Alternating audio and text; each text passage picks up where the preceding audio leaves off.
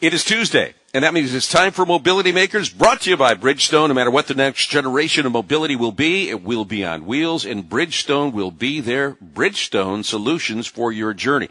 As we bring in more entertainment, more software updates, autonomous driving where we actually connect to the road and the road signs, to emergency vehicles that may be coming up behind us, those are all portals that hackers can use to potentially take control of your vehicle. Standing between your vehicle and them is the University of Detroit Mercy, that has a great cybersecurity program to prevent those kinds of cyber intrusions. We welcome Peter Spadafora, Director of Professional Engineering, Paul Spadafora, Director of Professional Engineering Programs at the University of Detroit Mercy.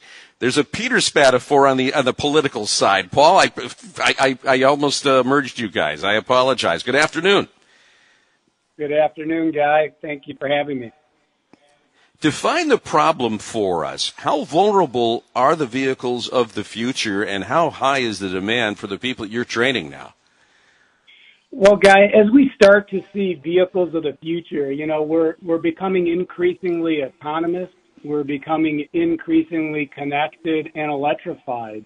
And as we start to have these services and over-the-air updates, we start to open up threat vectors that were not there before. And, this leads me to a story that as I talk to leaders in the auto industry and in the military, they increasingly tell me I have great engineers and I have very solid cybersecurity personnel that deal with information, but we don't have vehicle cyber engineers. And it's really from this conversation that the program was born. We're bringing together this tremendous need with the opportunity to train vehicle cyber engineers that are ready to hit the ground running.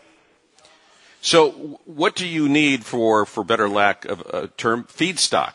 Do you need a good electrical engineer first and turn them into a cybersecurity specialist, or can you get a cybersecurity specialist and upgrade their engineering skills?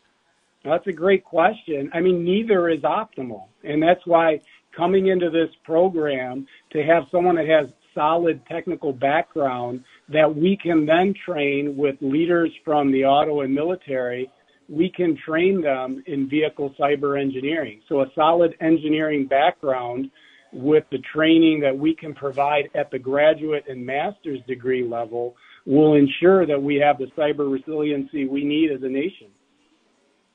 Are you also building tomorrow's white hat, the good guy hackers that can test these systems? I mean, it was just a couple of months ago, I believe January, that Automotive News broke the story that, some white hat hackers were able to get into and control vehicles from BMW, Ferrari, Ford, Jaguar, Land Rover, Mercedes-Benz, Porsche, and Rolls-Royce.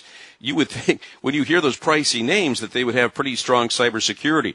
Now, they have since fixed their vulnerabilities, but there are always new vulnerabilities that need to be conquered and defended against, correct?